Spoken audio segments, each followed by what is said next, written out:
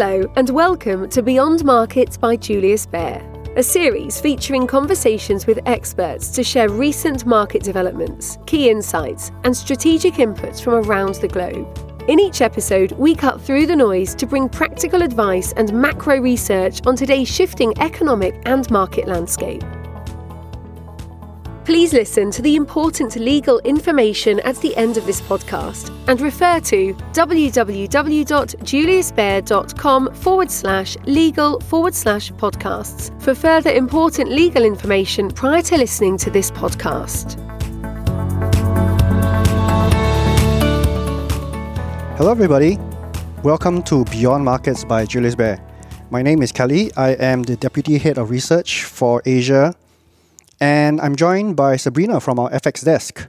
Hi Sabrina, thanks for joining us. Hello Kelly, thank you for having me. Okay, so today we're going to talk about a very important asset class, that's the US dollar. It affects a lot of other stuff. But before asking Sabrina about her opinions on that, let's take a little recap of what happened just about a year ago. I remember a year ago, Chinese New Year, there was this virus that's going around. Nobody really knew what was happening. And then this whole crazy sell-off happened from the peaks on the 19th of February till the 23rd of March. And that was such an aggressive peak to trough fall. So since the 23rd of March till where we have today, it was the rally of everything, literally. Except for, obviously, the dollar. And it's a really important asset class.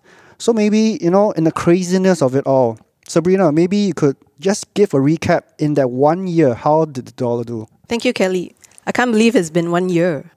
So before we talk about the dollar in 2021, it may be worthwhile to take a look at what happened and how it performed in 2020, and whether the factors that drove its performance will continue in 2021. As we all know, 2020 was truly the unprecedented year in more ways than one. Yeah, indeed. Financial markets saw great upheaval in March as it became clear that the coronavirus was not just another flu. So as panic spread across asset classes, markets sold off as investors tried to hold on to whatever safe haven assets they could get their hands on. Needless to say, the US dollar, traditionally the safe haven asset, saw a big rally in March. Okay, actually, I have to check you there, right? Because I looked at the charts.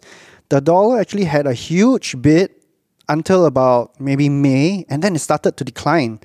So what do you think will happen to the dollar from today onwards? So as central banks and governments across the world step in with various monetary measures to try and calm financial markets, we saw some order return, and I must say a very swift recovery in sentiment. After that brief spike in dollar in March, it actually spent the rest of the year grinding lower, and the dollar index ended the year even lower than where it started. So short dollars was probably one of the most crowded FX trades of 2020.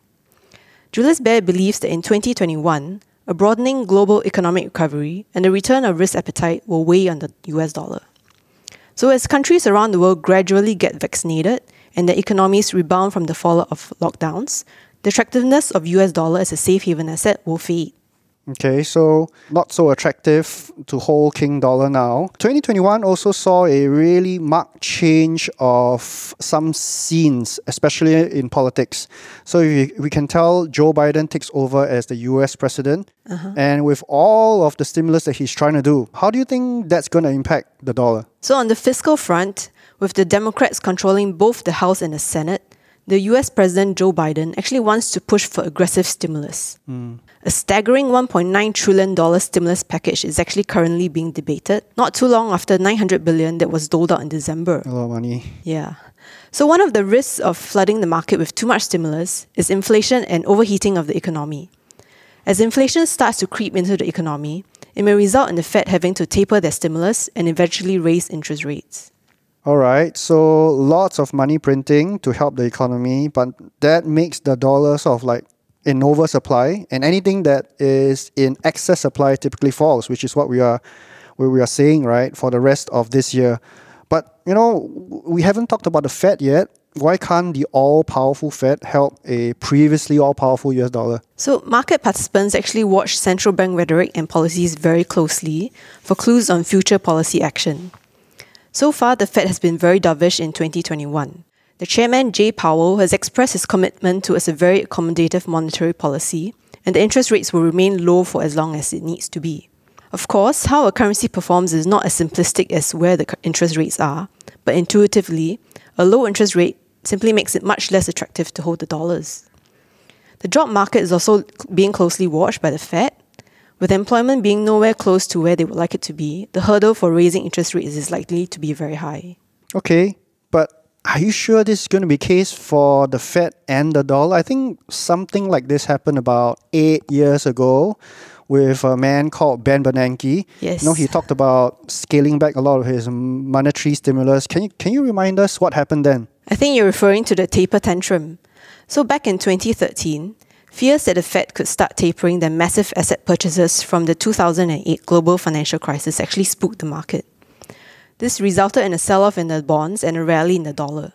You could argue that the situation is slightly different now, with the Fed using an average inflation targeting regime, which means inflation could be running above 2% for a while before they actually act. But inflation data is something definitely to be watched closely, as it could actually be one of the factors that derail the US dollar bears.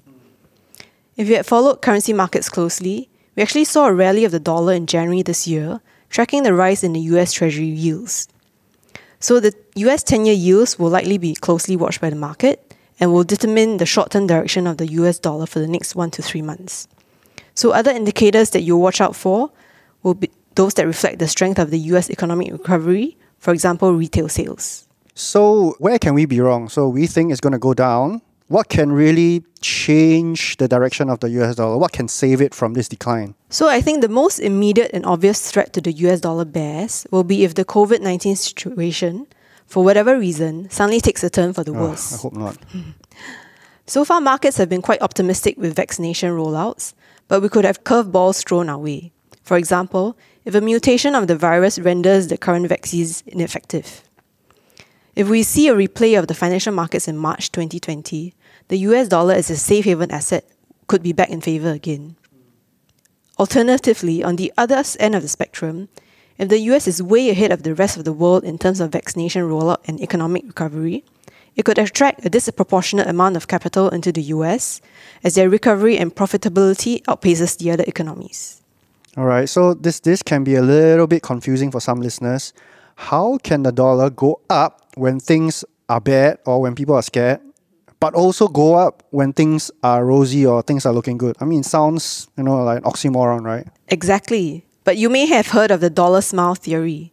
According to this theory, the US dollar, like a smile, outperforms at both ends of the spectrum, in very good times and in very bad times. On the other hand, if we see a middle ground where there is a global recovery of economies and risk appetite, investors may look to cyclical currencies like the Aussie or Swedish krona, or to currencies which offer a more attractive yield advantage, for example, the Chinese yuan. Okay, so, we talk about the Chinese yuan and the dollar smile. I'm not sure if the dollar is going to smile when we talk about, a next other superpower that's coming on board. So headlines about the digital yuan have been popping up everywhere. Maybe you can tell us a little bit more about this particular currency. Okay, so way before COVID-19 and this huge leap in digital adoption, China was already on the forefront of the digital payment technology. So electronic payments via QR codes and smartphones have been ubiquitous in China for the past decade. But the digital yuan is slightly different from using a digital wallet. While making a payment from your Alipay e-wallet sidesteps the banking system, because it runs through the tech firm Alibaba, the digital yuan is actually issued by the Central Bank of China and represents a liability of the central bank. Okay, wait. So you're saying this is all already in circulation? I mean, people are already using it? Yes. Over the Lunar New Year holidays, authorities in several cities in China have actually doled out red packets worth 200 RMB that can be downloaded onto smartphones. This will never happen for us, okay? This appears to some as a trial for the new technology of digital yuan, in preparation for it to be showcased to the world at the 2022 Beijing Winter Olympics. So, would you say between the yuan and the dollar, there's like a bigger superpower struggle at play here? Yeah, you could say that. The digital yuan is actually a big step for China towards the internationalization of the currency, which is a long-held goal of the Chinese government. Despite China being one of the largest economies in the world, the yuan actually represents only a tiny fraction of the global foreign currency reserves and global payments. So with this digital yuan, it could be easier for China to increase the use of its currency for cross-border payments with its numerous trade partners. Although it doesn't look imminent, This could also appeal to countries looking to reduce their reliance on the US dollar for their foreign reserves somewhere down the road.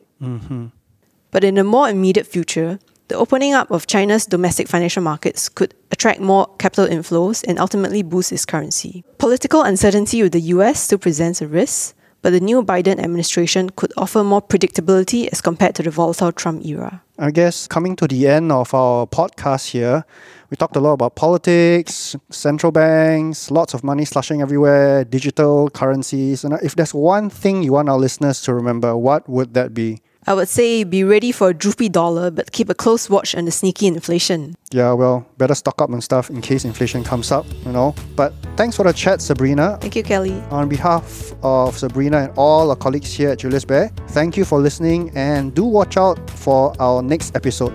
See you soon.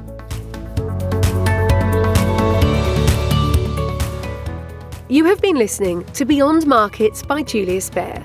If you like what you heard, subscribe to our show on Spotify, Apple Podcasts, Stitcher, or wherever you listen.